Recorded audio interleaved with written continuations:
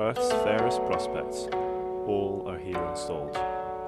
So, Prospect Garden, let its name be called.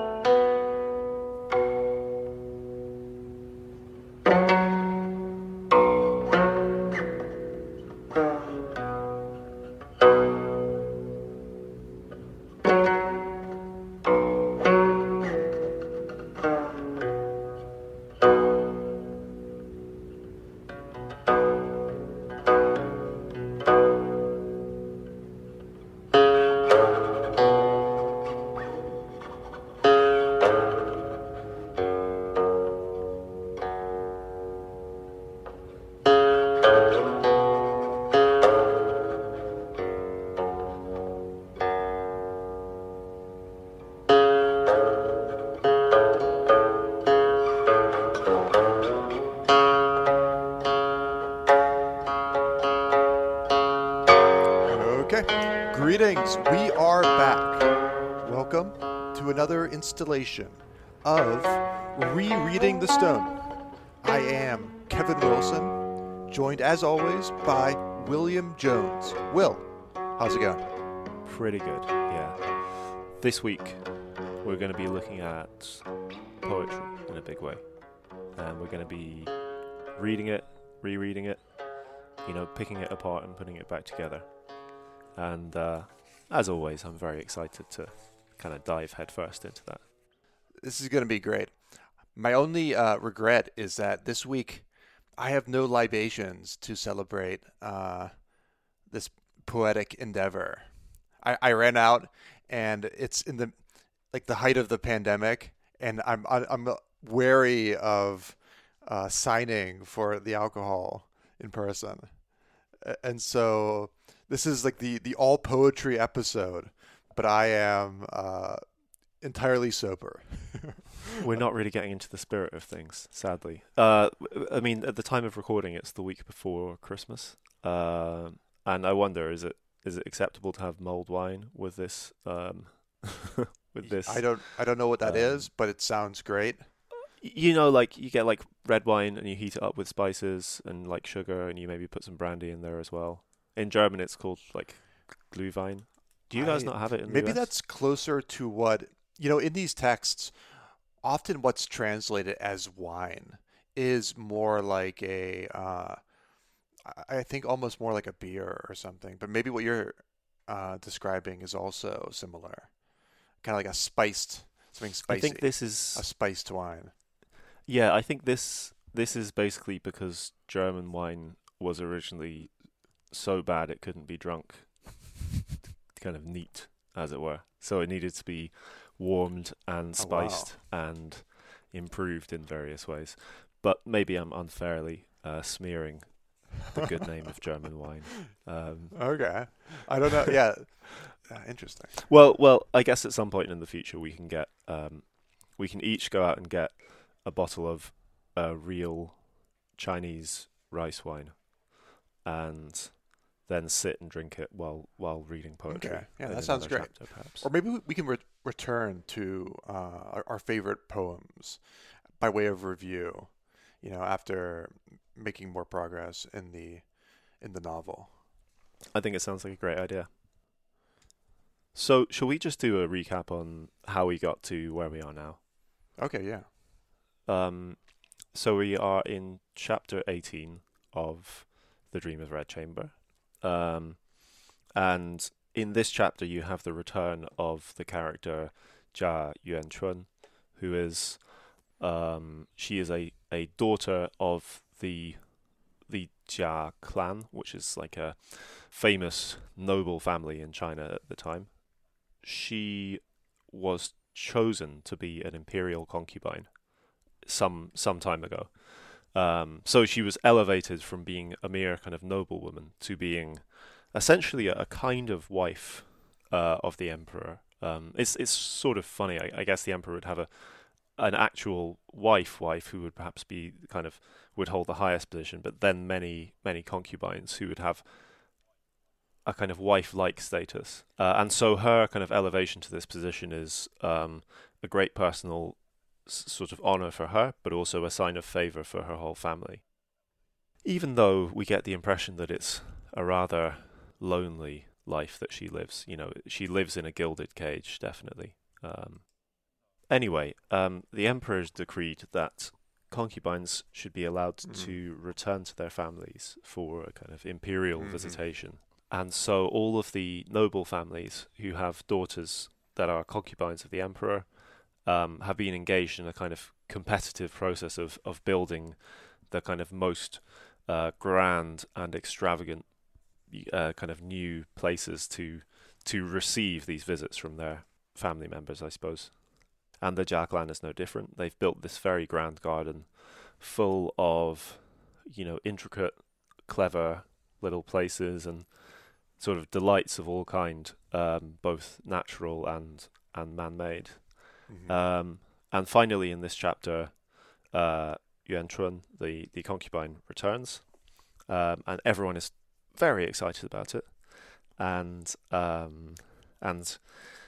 they get news that she's coming on a particular day. So at 5 a.m., all of the most senior members of the family gather outside in their finery, in their fanciest clothes, and they wait there for several hours. And then eventually a rider comes from the imperial palace and says, "Oh, you're much too early. She won't be able to make it out until closer to this evening." So everyone, packs up, goes back inside, presumably takes off all their fancy clothes, and they wait around until the evening when she finally does arrive.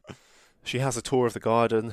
There's a rather emotional reunion with all different members of the family, but that the natural quality of that emotion is sort of stymied in some way by the rituals that she has to uphold as a member of the imperial palace. And one of the things she decides to do with various of the women of the household, but also with her younger brother, our kind of central figure, Jia Baoyu, is to ask all of them to write some poems to commemorate the occasion of her visit. And for Baoyu in particular, she tasks him with writing 4 poems to accompany her 4 favourite places in the garden. And so where we left off last time was everyone having gone off to write their poems, and in this part, we're gonna take a look at them. See how good they are, see how much of a talent the different characters have for writing poetry, and kind of pick apart some of the meaning, some of the imagery. Okay, yeah. I mean, this is a lot of fun.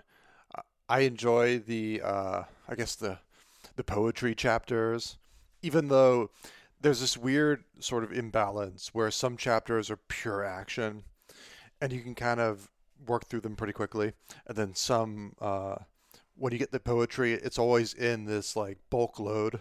It's like you ordered it from Costco and it comes in like a huge You can't rush it, can you? The poetry, you get this great sense of it being significant within the story, but also having been a lot of work to compose. And so you feel like you can't just kind of skim over it and onto the next bit of action. You need to stop and really kind of absorb it. It's worth pausing on the poetry for sure. But, I mean, at least the way we've been approaching it, where we're trying to find the historical reference for a lot of these, a lot of this material, it ends up being this fractal-like process where you have one poem which is referencing another, usually a Tang dynastic poem, and you have to read that poem to appreciate the one that from before, and it becomes this never-ending referential loop. Yeah, they are, many of them, so kind of erudite and intellectual that they will be making some kind of reference or allusion to a poem which is 500 years old or 2,000 years old or anything kind of in between. And, from the perspective of a foreigner in particular, many of those kind of references may be kind of lost on us. I think we both had to do a bit of, I suppose, kind of research of a sort. Yeah. Definitely digging around to try to understand a bit of those, a bit of the imagery. It's easier than it used to be. I often go on the so if you go on CText, an open access database of historical Chinese texts, they have a good version of the Tren Tong Shi, the complete collection of Tong poetry. It's not actually complete, but it is a huge work. And if you search through that, you'll usually find, if you search for specific characters, specific phrases, you can usually get a sense from, oh, maybe this, it's often like a Li Bai reference. In this chapter, there's a few Bai Jui, there's a few, it's usually Tang poets, to be honest. Yeah, so the Tang Dynasty is in many ways it's very much a high point of Chinese poetry, and particular the Shi form of poetry, which is has a great sense of kind of like parallel and rigid form. So your most common forms of Shi poem are 5 characters per line or 7 characters per line, and then 4 lines or 8 lines or some kind of multiple thereof. And because of that very constrained form, you get, and Chinese as a language lends itself to this very well, you get this very, very terse language, which can lead to like multiplicity of meanings, you know. So characters can be sometimes read as nouns, verbs, or adjectives. And because of this variety of different meanings and the juxtaposition of the different characters, you can read a single line in several different ways. And I think that's often an intentional choice on the part of the poet, you know, is to, like, they're beautiful, but they're also a kind of an intellectual exercise in a form of kind of mystery. I don't know. Yeah, yeah, I like that a lot, actually. Yeah, it's kind of grasping for the unfathomable, the ineffable. Yeah. And I was kind of actually going off on Twitter recently talking about how, like, if you're a painter or if you're a photographer, you know, there are certain things that you maybe shouldn't paint. Like, if you try to paint like a sunset or you try to paint like certain moments of the day, it's going to be very difficult to really render the scene. And so I think language is good for representing the unrepresentable.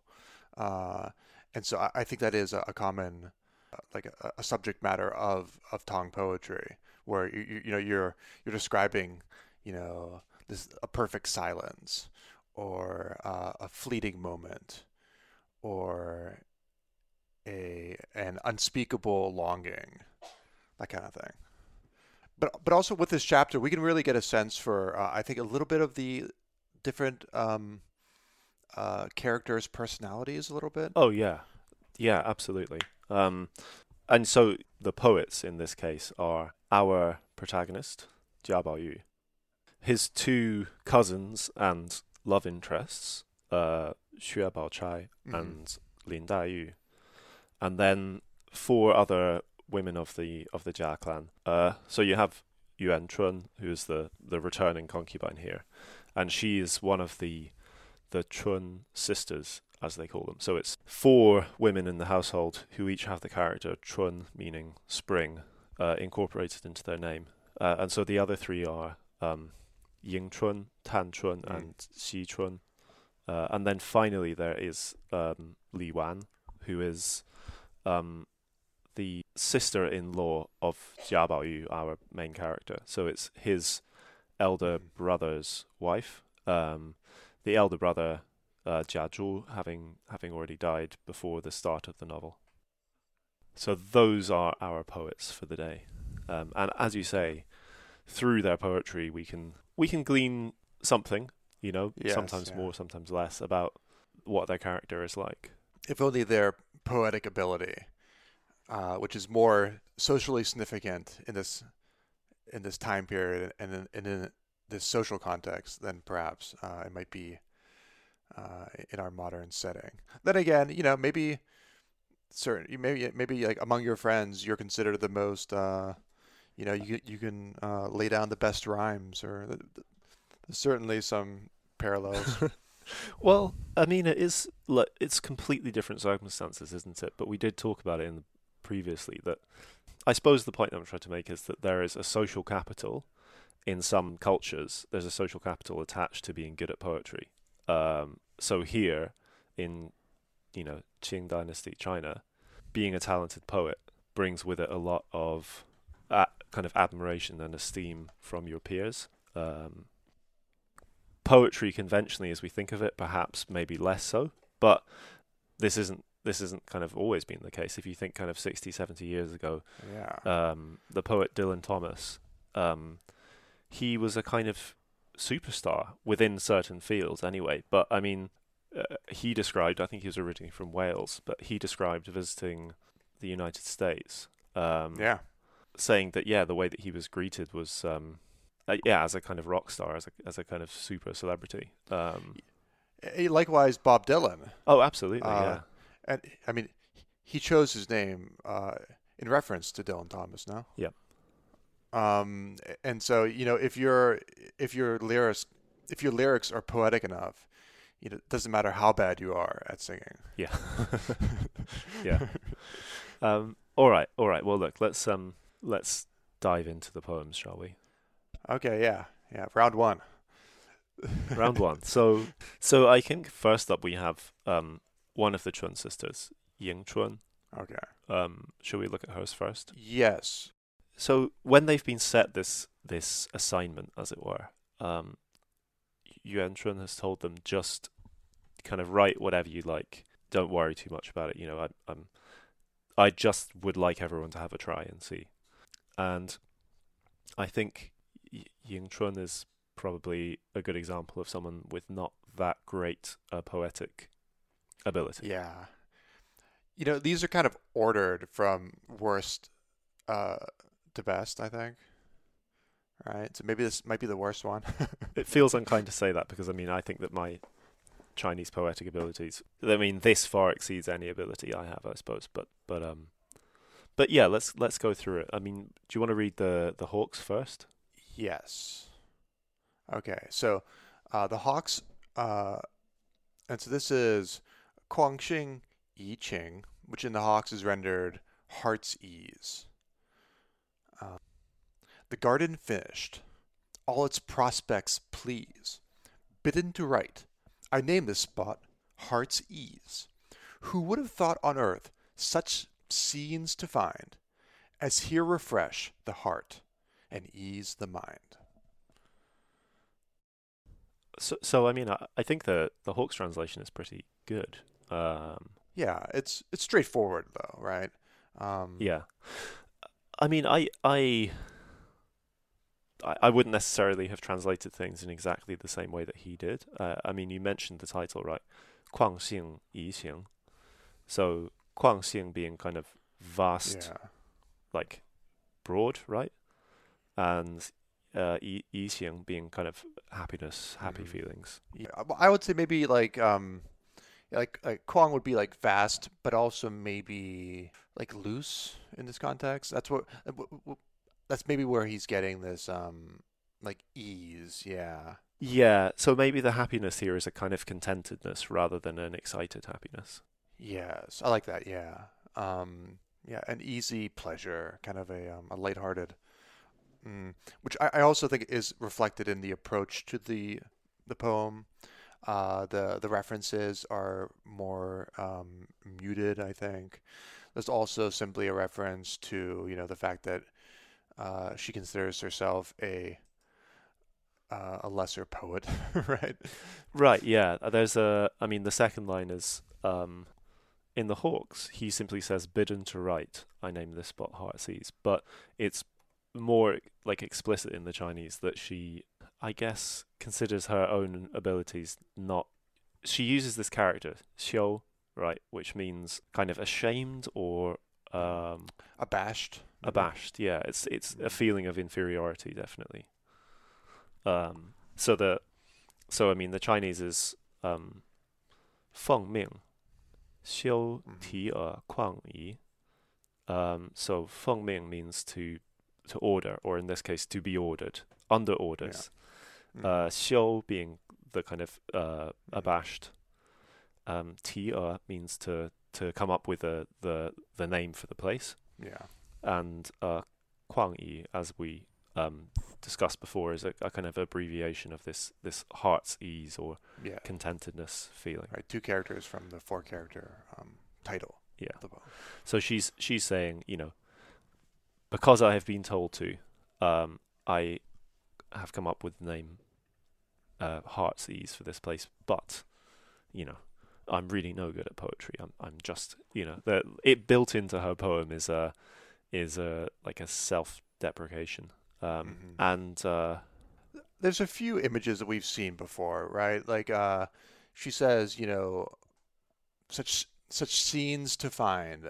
I guess what Hawks is rendering there as scenes would be Jing, which we've seen before in Taishu Huan Jing. It's the same Jing. So yeah, the name of the land of illusion from chapter 5. This kind of like imaginary fairyland. So we're going to see a lot of sort of celestial references that I think refer partly back to the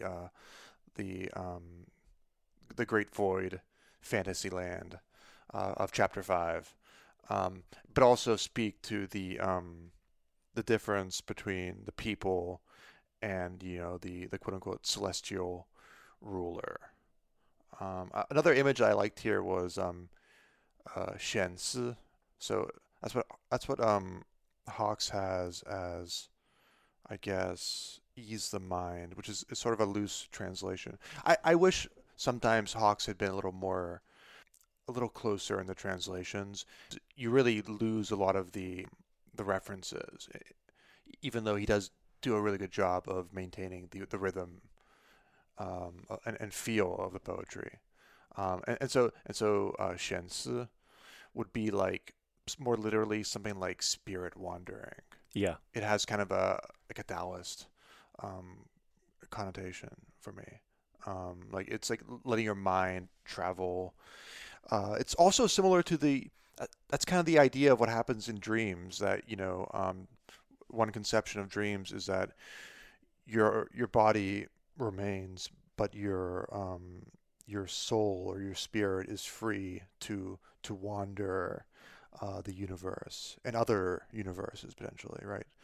And so that kind of speaks to the dreamlike, but also idyllic quality of this scene being commemorated.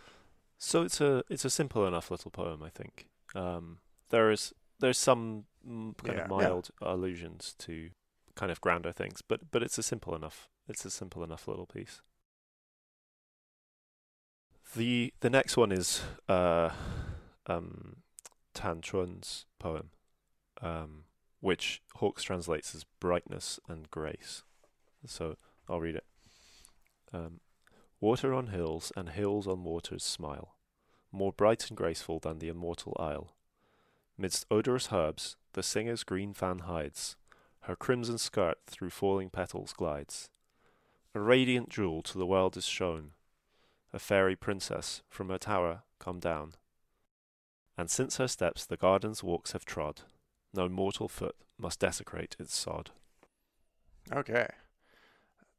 Now we're cooking with gas, right?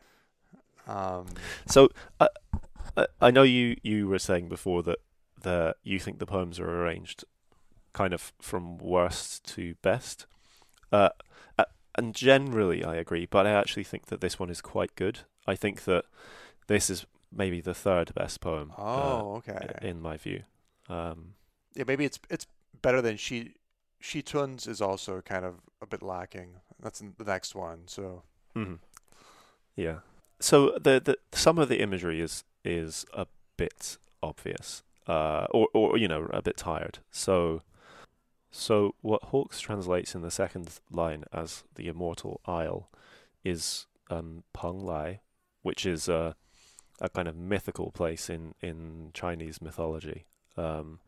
So this is something that comes from a book that we've mentioned briefly before, the classic of mountains and seas, the Shanhai Jing, and it's supposed to exist somewhere east of China over the Yellow Sea. But it's a mythical fairyland place. I don't think it's really supposed to exist in reality. Mm. But the line is Feng Liu, Wen Cai, Sheng Peng Lai.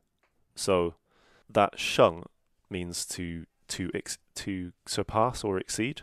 So whatever Feng Liu Wen Cai is, it surpasses Peng Lai. And the Feng Liu Wen Cai, I think, means kind of something like grace and refinement here. Hawke says bright and graceful, and that's the kind of sense basically. What she's saying is that the garden is kind of yet more wonderful than this. We might say, yeah, more than the Garden of Eden, even, which I think is a nice image, but it's not a particularly original one. Where I think it gets quite good is lines 3 and 4, where there is this melding of the natural and the human worlds into one. The two lines are 绿才歌善迷芳草. So that means 绿 is green, 才 is cut, 歌善 is the word for a fan here, and then 迷芳草 is to be lost among the kind of fragrant grasses, the fragrant flowers.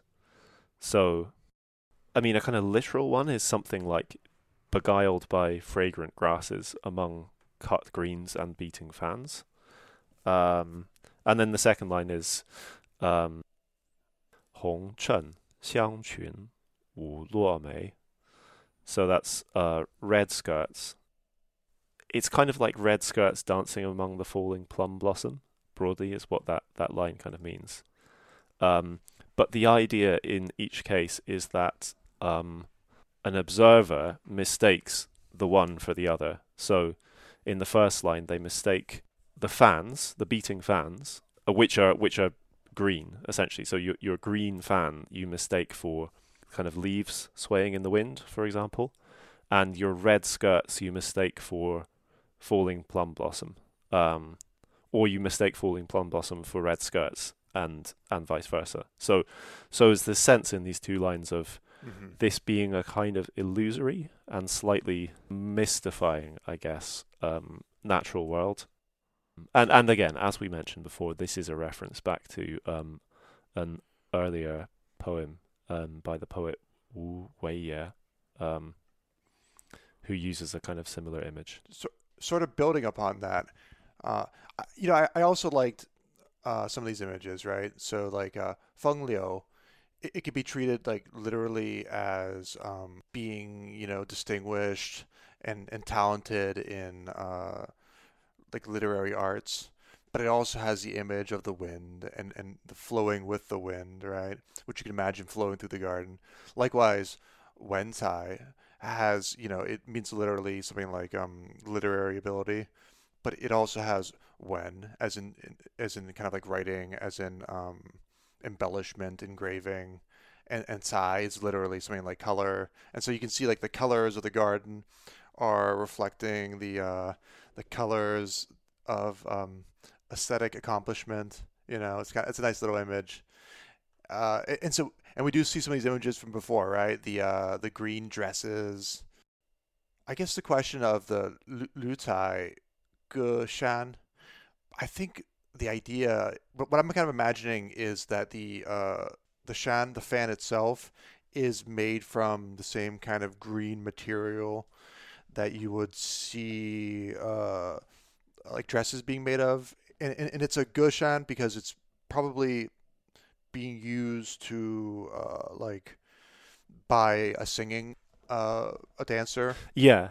So just to explain that, yeah, those two characters there, Ge means, as you say, a song or singing, and shan is the actual word for the fan. So it's a song fan, exactly. You would, right, as you say, it would be used by perhaps a performer in some kind of music. That's a really nice image. A lot of really kind of wonderful kind of things going on there. And actually, in the next line, there's the image of pearls and jades. But this Ju Yu can also has a double meaning of, again, like excellent writing, literary talent. I see. And so you have this double evaluation. Exactly that. There's a lot of duality of meaning. But I feel like a lot of what it's getting at is kind of flattery, or at least praise of Yuan Chun herself. So in the sixth line, when it says in the Hawks, a fairy princess from her tower come down, I think this strongly suggests that the fairy princess is Yuan Chun herself. So the garden is this great jewel, and she, a fairy princess, has come down to visit them. Mm-hmm. Yes. Yeah. Yeah. What luck. Yeah. I guess she has descended her jade platform, right? Because the idea is that the jade hallway is again this like metonymical form referring to like an imperial palace, an imperial location, right? And so she's just descending this almost mystical jade terrace or jade platform, right? Is that how you read it? Yeah, Uh, yeah, that was. and I also want to just the very last thing I want to say about this poem was that the last line, the question of like, well, who's allowed? Not just anyone is allowed into this sacred space that we've created for inviting the imperial concubine, because in certain poems there's this idea that like, oh, we have a space, it's being shared for all, and in other poems like, no, this is a very restrictive space, this is a special reserved zone, and there seems to be this active contradiction between whether this is a public or a very private space. Yeah, and we'll um, see, I think, in the next chapter, after Yuan Chun leaves, initially, I think nobody goes back into the garden except maybe for servants to keep things running there. I think they actually have to get Yuan Chun's express permission to go in it when she's not there. okay, yeah. So that I think, yeah, there's this very kind of weird sense of it being sealed off to Hmm. all but a kind of chosen group. While simultaneously representing, like the whole universe. And so I got that is kind of the contradiction, the contrast, the tension. Yeah, absolutely. Okay, how about the next one? This one is Wenjiang Zhao Hua in the Chinese. This is Shi Tun's poem, and in the Hawk's translation, it's rendered "Art the Creator." Art the Creator. The garden's landscape far and wide outspreads. High in the clouds, its buildings raise their heads. Serene in moonlight, radiant in the sun, great nature's handiwork has been outdone. Uh, this one's a little more straightforward. Yeah, I in my notes I've put this was the easiest one to translate. Okay, Um, yeah. I guess maybe that's the implication that Tan Chun is maybe Yuan Chun is the number one Chun in terms of poetic ability, but Tan Chun is maybe second, or even maybe first. But Shi Chun is definitely not, I don't think. she's no great talent, I would say. Um, I mean, it's not it's by no means a kind of bad poem, but it's just straightforward, and it feels that way from the hooks, the imagery is straightforward, and it doesn't feel Yeah. terribly complex, and the message is quite straightforward, which is to say, praise the garden in 4 separate lines, and just talk about how wonderful it is. The end. Um, Um, I was going to say that in the title, Wen Zhang is kind of similar to Wen Tai from the previous title. So instead of literary talent, it's like literary essay, but it's kind of the same idea because Wen Zhang could also refer to just literary works as such, not yeah, simply. yeah. It's again a metonymical, I think. You're right. I think it could literally mean an essay, but really, I thought of it as something like a masterwork. Uh-huh. Magnum opus, something like that.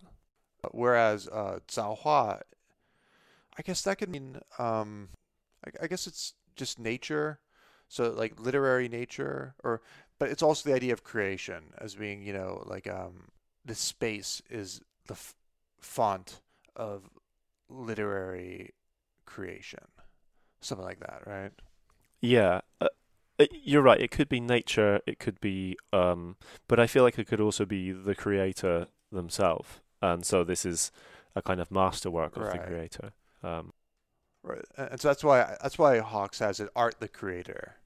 Yeah. I think he's playing with the kind of the connection between art and artifice, right? Yes. Which also appears, I think, that's a kind of that sort of linguistic shift. I think is also appears in the Chinese language, right? Zhao Hua can also mean good fortune, so it's kind of the same idea where the heavens have shone favorably upon this spot, kind of idea. Yeah. Yeah. Is there any imagery in there that you would like to pick out to highlight? Well, I have to mention the five clouds, the Wu Yun, which is potentially there's some Wusheng action happening there, uh, if implicitly. Do you mind if I just read the line? So Hawk says, "High in the clouds, its buildings raise their heads."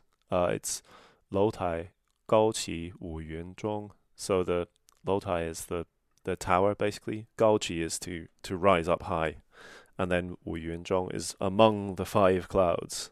Yeah. So tell us about this 五云, five clouds.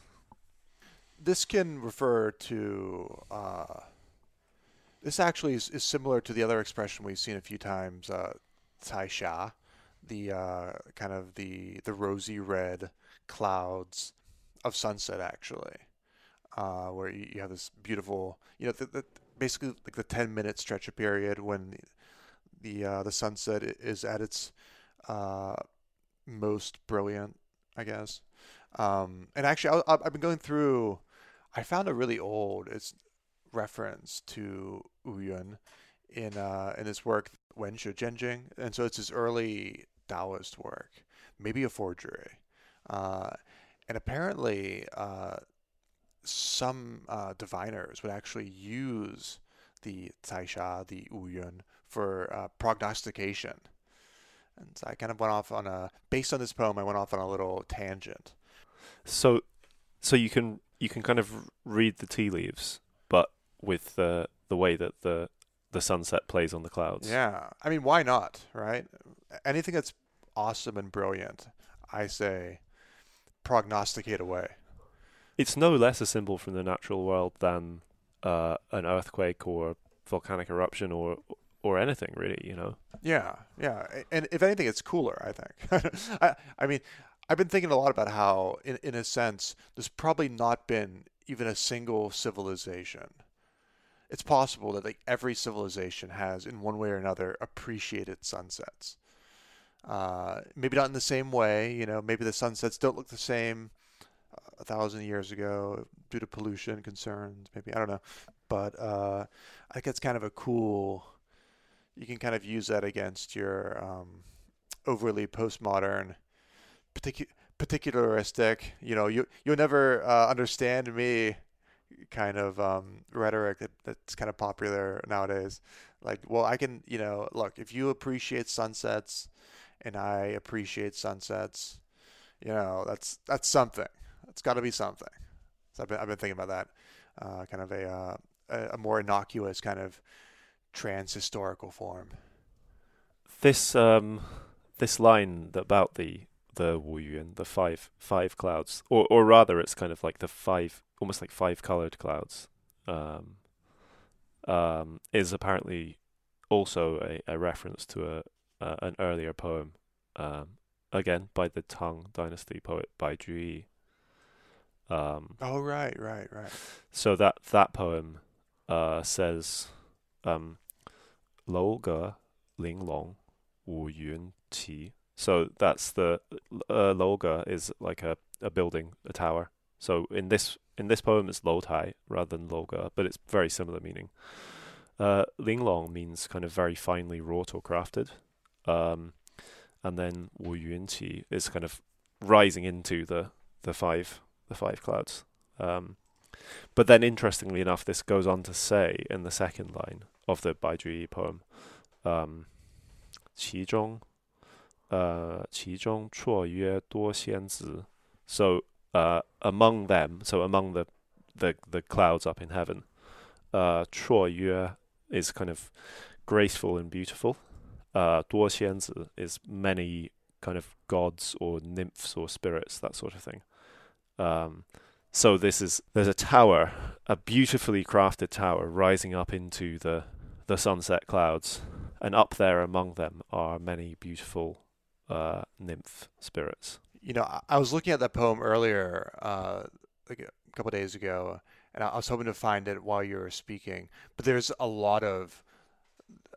least 140 references to Uyun in the Tren Tang Shi. Um, The poem is apparently called Chang Hun Ge, so like long. oh, right. Chang like long. Hun is literally to hate, but kind of here it's like more like parting, I think, or Right, sadness. right. And Ge Oh, song. that reminds me then, because I did find that one, and I wanted to compare that actually to, I have it here in my notes. uh, to actually, do you remember in chapter 5, one of the poems there was entitled Hen Wu Chang, and I was wondering actually whether that's also a reference to this Bai Jui poem, which is about. So that poem is about. It's a really long poem, retelling the kind of the love story between Tang Xuanzong and Yang Guifei. And so I wonder if that, like, it'd be interesting to see in what ways that Yeah. that story might intersect with our own. Even another great beauty, another kind of a tragic loss. And so yeah, What's the story with Yang Guifei? um, She's an imperial concubine as well, right? right, She's right. She probably one of the most famous imperial concubines. I think from the Tang Dynasty. right. She's one of the four beauties of ancient China, and my understanding is the An Lushan rebellion was partly blamed on her and her family. And consequently she was put to death. Yeah, The An Lushan rebellion being one of the most bloody civil conflicts in Chinese history, and I think indeed in world history. it's what Peter. It's what Steven Pinker uses to claim that our modern world is less violent. This is one of his key statistics because if you I if you see. take this event and you like adjust for population, I'm not entirely convinced by that argument. I think No, my understanding is the official numbers are probably somewhat exaggerated because they didn't do like a proper census because it was just going back to this poem, something worth noting in the later lines. So Hawkes translates it serene in moonlight, radiant in the sun.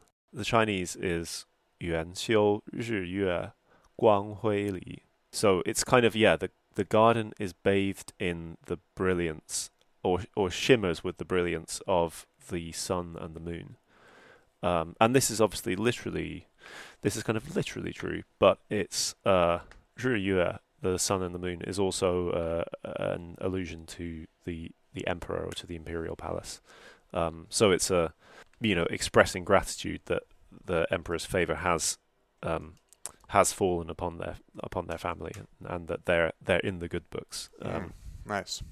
In a couple of chapters ago, in the chapter where Qin Keqing dies, you remember there is a scene where she appears in a dream to Right.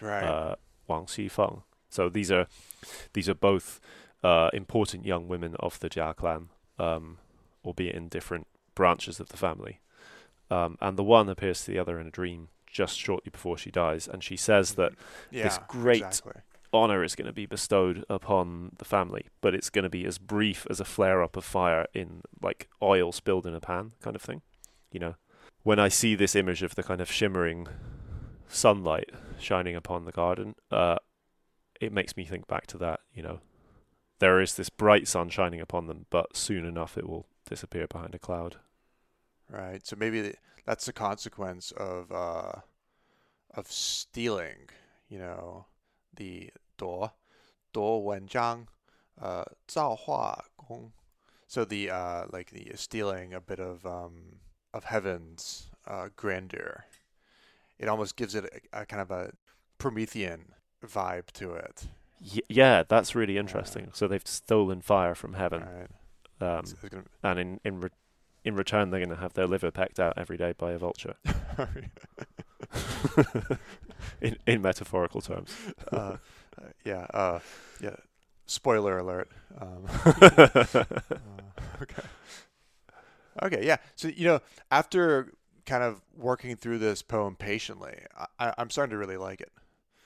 Um, Yeah, it's a good one. It's a good one. so maybe I mean, it's very simple, but it doesn't mean that it's kind of not worth anything. Should we look at the next poem? So this one is by Li Wan, who we mentioned is the widow of Jia Zhu, who is the older brother of Jia Baoyu, our central character, and we know is she's the sort of ideal Confucian widow. Her husband having died, she has no desires of her own, sexual or otherwise, and she is kind of meek and really only interested in I guess pleasing others, I suppose. Or maybe that's unfair, but that's certainly the impression I get. do we think maybe that's the name, the implication of her name, Li Wan?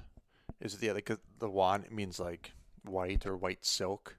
Is that maybe? Oh yeah, quite possibly, right? So white, I'm not sure. Is that indicating mourning, maybe, yeah, white being the color of mourning. or abstention from the colors of life, maybe? Right. We saw that during Chinga Ching's funeral, right? Of course, yeah. All right, so her poem is all things bright and beautiful in the Hawkes translation. The finished garden is a wondrous sight. Unlettered and unskilled, I blush to write. Its marvels are not in one phrase expressed, yet bright and beautiful, I judge the best. So, I don't know if you had this as well, but I couldn't help, when I read the title, I couldn't help but think back to there's a hymn of the same name. I feel bad kind of like injecting any sort of Christian meaning into a specifically Chinese text, but the words "all things bright and beautiful" are the first line of a very common Christian hymn. So that somehow coloured my view of it, and I had to try and kind of push that to one side and ignore.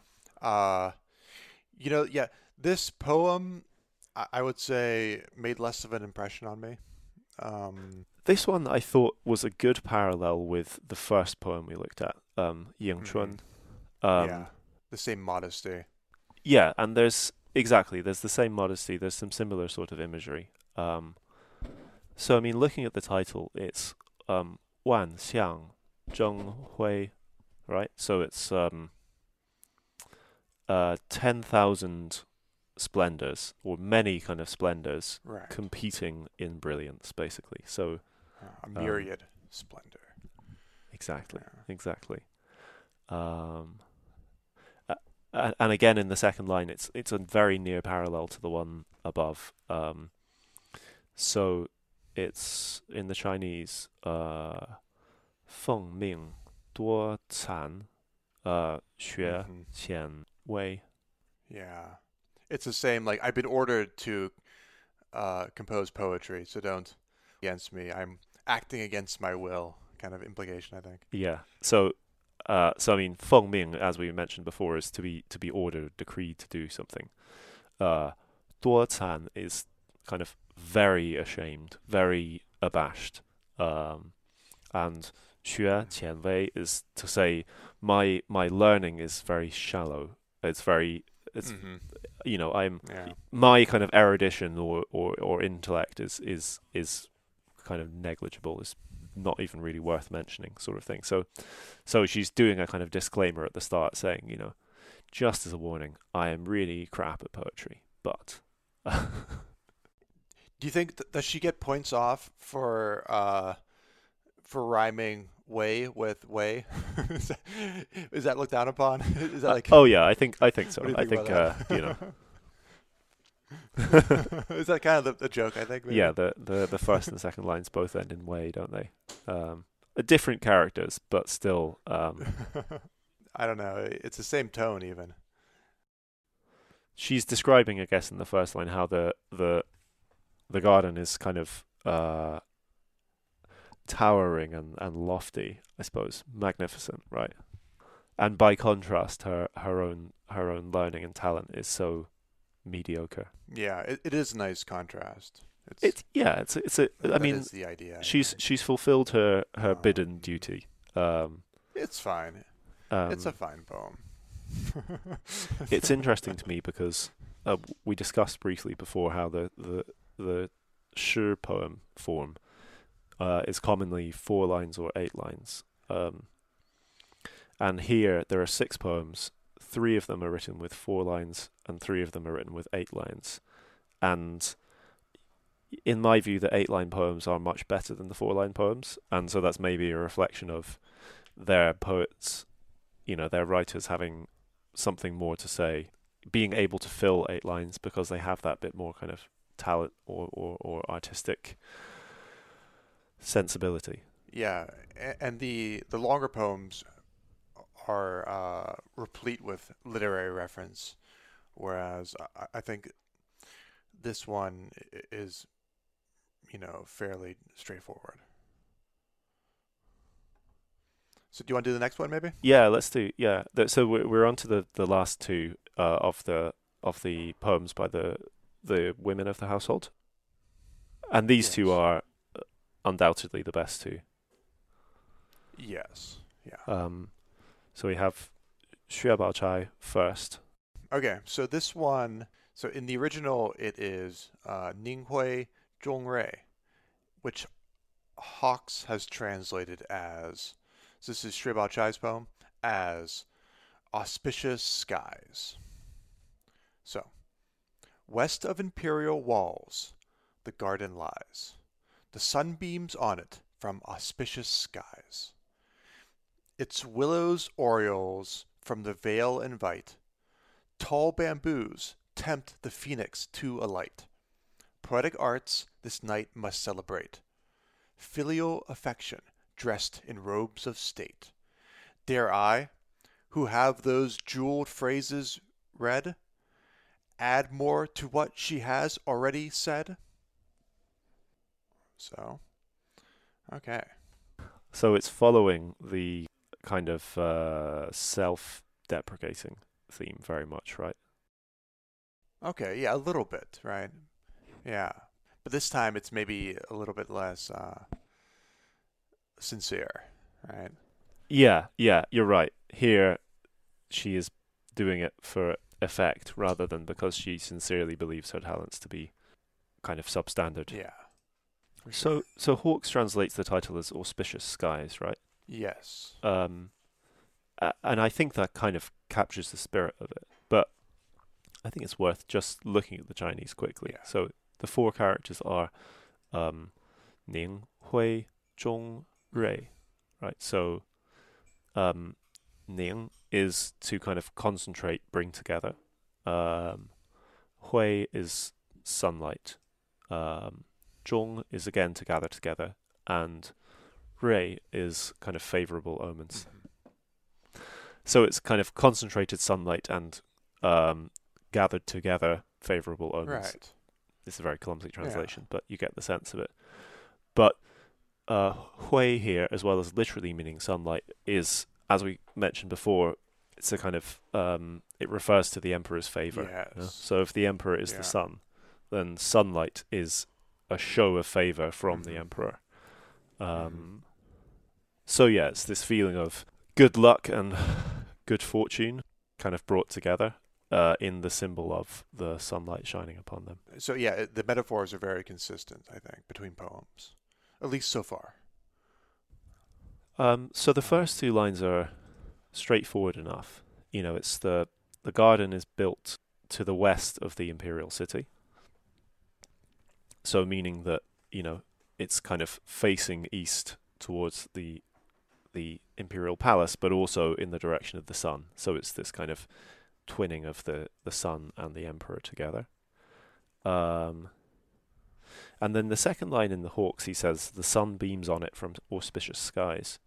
But actually it's sun and clouds together in the in the Chinese original. Yeah. I wonder if it might be similar to the Wu Yun metaphor, where if the sun sets in the west, it's like only in the evening does the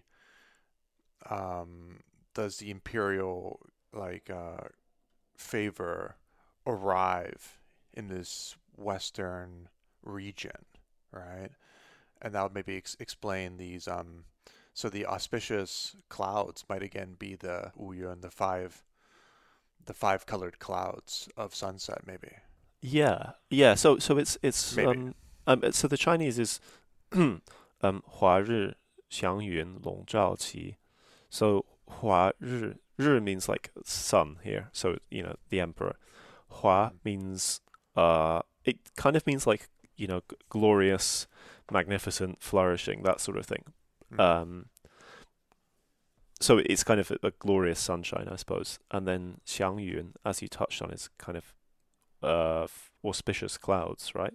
hmm And then Yeah. 笼罩期 is the sense of them being enveloped in this. Yes. Um, Yeah. Exactly. and so I'm imagining, a kind of wandering wisps of clouds coming through the garden, and almost a kind of corona of sunlight shining through. So you're not being shone upon. The sunbeam is not hitting you directly, but there's a kind of sunniness shining through the clouds. So the clouds are kind of lit up with Yeah. sunlight. It has to be refracted, or it can't even. It's too strong to be uh, experienced directly, kind of thing. Yeah. Um, Yeah, absolutely. and so the next two lines kind of continue with. It's a new metaphor, but it's the same kind of up and down sort of dynamic. So what I mean by that is, so Hawks has it as it's willows, orioles from the vale invite. And so the gaoliu, the tall willow trees, that's kind of this high space, this lofty, prestigious space, and then this image of the vale, the I guess it would be gu, literally like a valley, but the idea of it being like kind of a secluded, hidden valley. So that's where so the oriole is coming up from this vale to it's attracted to this magnificent willow tree. And that's to be contrasted with the next image where it is a phoenix coming down from on high. So the next line is tall bamboos tempt the phoenix to alight. So we know the phoenix already. That goes back to the sun metaphor. So a phoenix is literally like a fiery bird. It's a bird that's associated with the sun, right? I think the tall bamboo. I was originally thinking it might be like Yuan Chun herself. So it's a kind of like a double metaphor where the phoenix is the emperor coming to feast on the bamboo, which there is this tradition of bamboo being the food of phoenixes. Maybe the phoenix is Yuan Chun, and the tall bamboo is just some kind of nourishing like food of youth almost. She's returning to. Well, I mean, I have a very straightforward interpretation of this, and maybe it's too straightforward, which is that these two lines both refer to the garden, and the bird in each case, the oriole, this is ying in one case, and the phoenix in the second line, are both yuan chun. So the idea being that the tall willows, these high willows and tall bamboos, refer to the garden itself, and in each case they are beckoning the oriole or the phoenix embodied in Yuan Chun to come visit. And so this is a place where she can only visit; she can't stay. But they want to kind of nourish her while she is there. But I don't know. I think that is it's a kind of rather straightforward interpretation, and maybe too much so. And it might be open to interpretation, right? There might be like kind of a history of disagreement over who or whom to associate with what, right? The fact that you can have my thing is that okay, so previously we had one of the there's mentioned one of the spots along the way. Bao Yu named one of the spots Yo Feng Lai Yi, and so in that poem the Feng Phoenix is definitely I think Yuan Chun, right? And she's a phoenix only now that she has this imperial status. That's why it's a little bit, because you have male phoenixes, you have female phoenixes. Although I guess the Feng is it the idea that the Feng is the female phoenix and the Huang is the Yeah, male so there's phoenix? the Feng sense Huang. of so Yo Feng Yi, Lai Yi is the phoenix come to kind of dance. It does go back to also something just earlier from this chapter. So when Yuan Chun is talking to her father, Jia Zheng, and they're talking to each other in this hugely kind of formal ceremonial way. He talks about her being a phoenix from amidst a flock of crows. She whereas the rest of them are very kind of ordinary birds. She's a special one.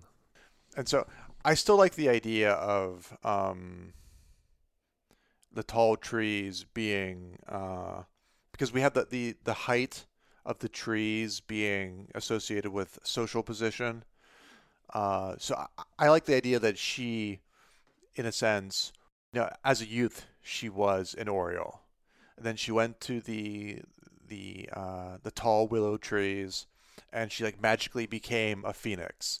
And as a phoenix, she returned to uh, her place of youth to now in this new capacity to feast on the bamboo. Okay, so in the bottom four lines of the poem, what kind of things did you want to look at here?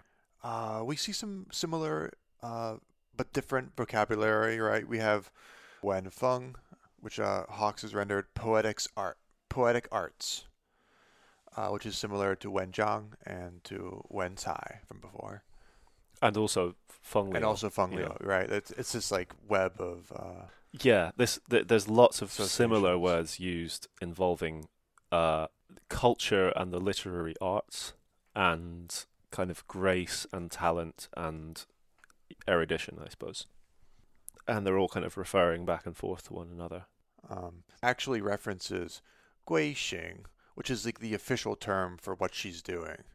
So she's, to Gui Xing is to return home to pay respects to your parents. Again, there is this sense of embarrassment or modesty from Xue Baochai's poem. Um, in the last two lines, she says in the Chinese, 瑞早先才瞻仰处自残何敢再为辞. So, 瑞早先才 is a way of describing great talents, I suppose. Like in the Hawks, it's jeweled phrases, but yeah, it's exactly that. It's kind of like godlike talent, something like that. And then Zhanyang Chu is like here to gaze upon, to look upon, with sort of awe and wonder and reverence. So she's saying, having looked upon the couple of poems that Yuan Chun herself has written, which I think we touched on last week. Um, and then she goes on to say, 自惭何敢再为此. So 自惭 is like I myself feel abashed, ashamed, that sort of thing. 何敢 is how could I dare 再为此 to write poems myself. So, having looked upon what she has done, how could I, even try to compare myself to her, even try to kind of live up to her sort of standards. So the next poem is the last of this group here, and this is Lin Dayu's poem. So she is, as we mentioned, she's our main character, Jia Baoyu's cousin, and one of his love interests. And we probably know more about her than many other characters at this point. We know she's rather clever, rather brilliant, but also Yeah. quite sort of mercurial, right? She's unpredictable. She's easily offended, Hmm. and she can lose her temper um, very easily. And yeah, Yeah. She's the real hero of the story. That's my interpretation. I think it's a good one. Tell me why. Why do you think she's the hero? Well, I mean, like Bao Yu is a sympathetic character, but he sort of one argument would be, he's highly privileged. He's in the kind of the driver's seat, uh, and so he's the most generous character, but his generosity is when generosity comes from this place of security and almost like repose, it means a lot less, I think. And so by contrast, Dayu is in this like very kind of unstable social position, very self-conscious, but like having a reason to be self-conscious. Uh, and so I would argue that gives her character a kind of a depth that that Bao Yu, who kind of comes off as a almost like a little bit plotting at times, kind of divorced from reality, and so inexperienced. And so yeah, I would say Dayu is in a more kind of a more liminal position, and so that liminality lends itself toward kind of a dynamic character. Uh, that's my argument, which is kind of a change from what I earlier I had kind of I'd questioned. Is Dayu like a real character, or is she purely like a space for like fantasy or even male fantasy projection? And I guess I've come around a little bit, and now I think she's like the most real character. Uh, and Bao Yu is sort of maybe a reflection of her. Yeah, So I'm kind she of occupies this privileged position in a way, being in the kind of inner circle of this wealthy noble family, right? But her mother is dead and her father has recently died, right? And so she has no kind of direct family. And as a woman in China at the time, you know, her path, I suppose, to future security would be through marriage, right? Um, not being of independent means herself. and having failing health, but also exceptional talent. Another contrast, another sort of a source for kind of her character's motion. All right, so shall we look at her poem? Um, this one in the Hawk's translation is called The Fairy Stream. So, Lin Daiyu, The Fairy Stream. To fairy haunts far from the world's annoy, a royal visit brings a double joy. 1,000 borrowed beauties here combined, in this new setting, new enchantment find. Its odour sweet, a poet's wine enrich, its flowers a queenly visitor bewitch. May she and we this favour hope to gain, that ofttimes she may pass this way again. Okay, great. Drawing again from the title on the idea of this kind of fairy world, a fantasy world separate from our own, right? Yeah, yeah. Again, the Taishu Huanjing of chapter 5. Yeah, and the garden itself, which is a real place that exists in the world, somehow also being a mystical space that exists outside of it. And so this is really clear in the second line of the Chinese. It's 仙境别红尘. 仙境 being the world, the kind of fairy spirit world. 别 here meaning separate from, and 红尘 meaning red dust, which we've talked about many times. It's Yes. the red dust is the material world. It's the world of human beings and material concerns and all of that kind of thing. Right. And so It's a Buddhist imagery. yeah, and so this world itself is apart from that entirely. Distinct from, yeah, or distinguished in a sense. There's quite a good couplet, or rather, lines 3 and 4 go together quite well, I think.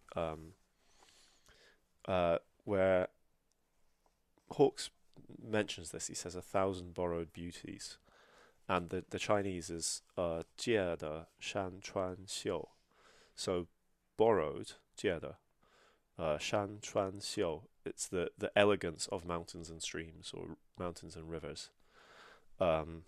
This, I guess, is true in a literal sense, in that in constructing this artificial garden, they've borrowed natural elements and brought them together in one place. Right. But also, I guess it's kind of implied that the poems themselves have drawn inspiration, so kind of borrowed from the natural world. And this kind of has a precedent of its own. So, again, Tang poets. There's a Tang poet called Zhang Yue, who I think was a fairly indifferent poet for quite a long time, although he had a very excellent career as a government official. And then he spent some time in a place called Yuezhou, which is in what's now Hunan province. I think it's now called Yueyang. So kind of southern central China, which is a land of kind of rather spectacular mountain and river scenery. And it's said that his poetry improved significantly after that time, having been inspired by the scenery of the place. So there's this kind of double sense. Yeah, that's nice. So should we talk about the next line maybe as well? Where we have, again, there's the emphasis on the fragrant wines, but also the fragrant flowers, I think is the idea. It reminds me a little bit, again, of Chinka Ching's bedroom, and also the dream scene where you have the essence of all flowers, the perfume, and also the matching couplet on Chinka Ching's wall. The painting in her room, right? This one about the wintry buds, the kind of the spring flower buds are trapped in a wintry dream, and you mistake the smell of alcohol for the smell of those flowers, right? Mm-hmm. Right. There's a reference here to these smells, these fragrances, wrong, like blending, maybe merging, being in harmony with the Jinggujo. And so this is another kind of literary reference. Do you want to explain Jinggujo? Yeah, absolutely. So, I mean, it's literally golden crop wine, basically.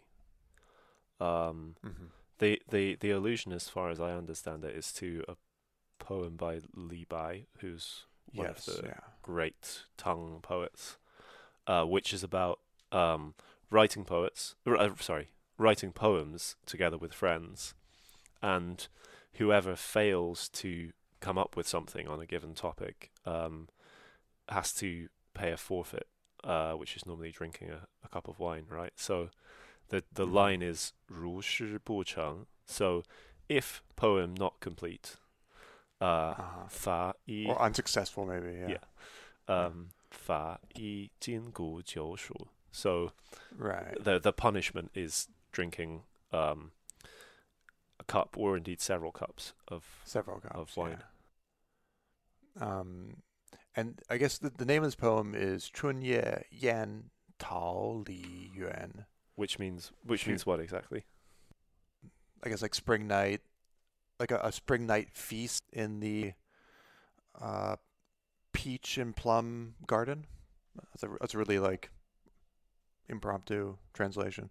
I don't know what. I'm sure this poem has been translated, but I didn't find the translation in preparation. I think a literal translation is often best, right, though, you know, for explanatory purposes. Anyway. But it's again, the emphasis is again on a sort of a flower and fruit garden, where poems are being composed, and fragrant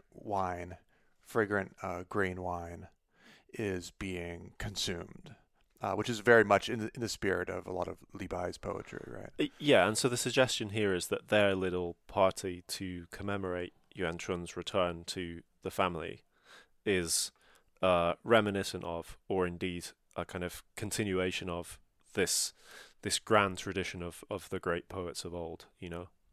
They're recreating the same. Right. Although maybe there is a little bit of, you wonder if I at least I wondered here if Dai Yu was manifesting a little bit of playfulness. It seems this reference is not exactly as formal and upright as something that Bao Chai would conjure up, right? It seems a little bit more fun, a little bit more loose. Yeah, and maybe not befitting an imperial visit, right? Maybe, exactly. Maybe a little bit, a little bit. I want to say, I don't want to say rebellious per se, but mischievous, maybe. Yeah, mischievous, exactly. So that's kind of interesting, I think. I had some other sort of like wilder theories that I wanted to run by you, but I'm not sure if I believe them or not. Share. Let's see. So the very next line is Hua Mei Yu Tang Ren, which Hawks has rendered, its flowers a queenly visitor bewitch. Although I wonder, I almost thought, kind of in the spirit of, like if you're a great poet, maybe you might reference yourself sort of indirectly in the poem. And so when I thought of Hua Mei, I was thinking like, well, she, like Dai Yu herself is associated with flowers, with Hua.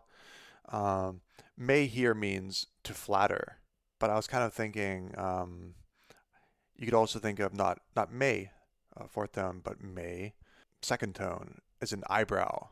And we've already associated Dai Yu with the frown, this full face frown, where you kind of furrow your brows, and then the Yu of Yu Tongren is part of the next part of the sentence, but like the way it's there, it's like, well, like Yu is also Dai Yu, so I was wondering if she was like kind of when Bach would write certain pieces and he would inscribe his name into the melody. I was kind of wondering if something like that was happening here.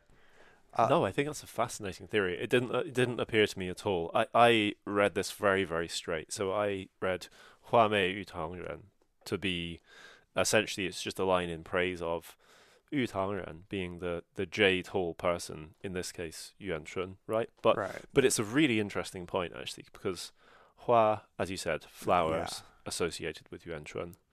Yu obviously being one of the characters from her name, and Mei. Mei being flattery, but possibly a homophone of Mei, like as you said, the kind of eyebrows. Right. And even if you want to really jump the shark, the very last character in the poem is Pin, and so here it means just what Hawks has as again frequently, right? But again, homophonous with that is Pin Pin, which is the nickname, the name that Bao Yu gave her in chapter 3. And so I was kind of, I don't know, hallucinating things with this poem. But I'd be curious to see whether there's any tradition of... I mean, she is a very, as you said, mischievous character. She's intelligent, but she has a rebellious streak. And it's completely consonant in my mind with her character to take an exercise like this, which is has a certain formality or ceremony attached to it, and to surreptitiously kind of play with it or twist it slightly. And she, of all the characters, would be the one most likely to do that. So if you're doing like a poetry battle, you have to mention your own name in the poetry so people know. Where to find your material. You have to say your name when the music starts, right? And drop your SoundCloud.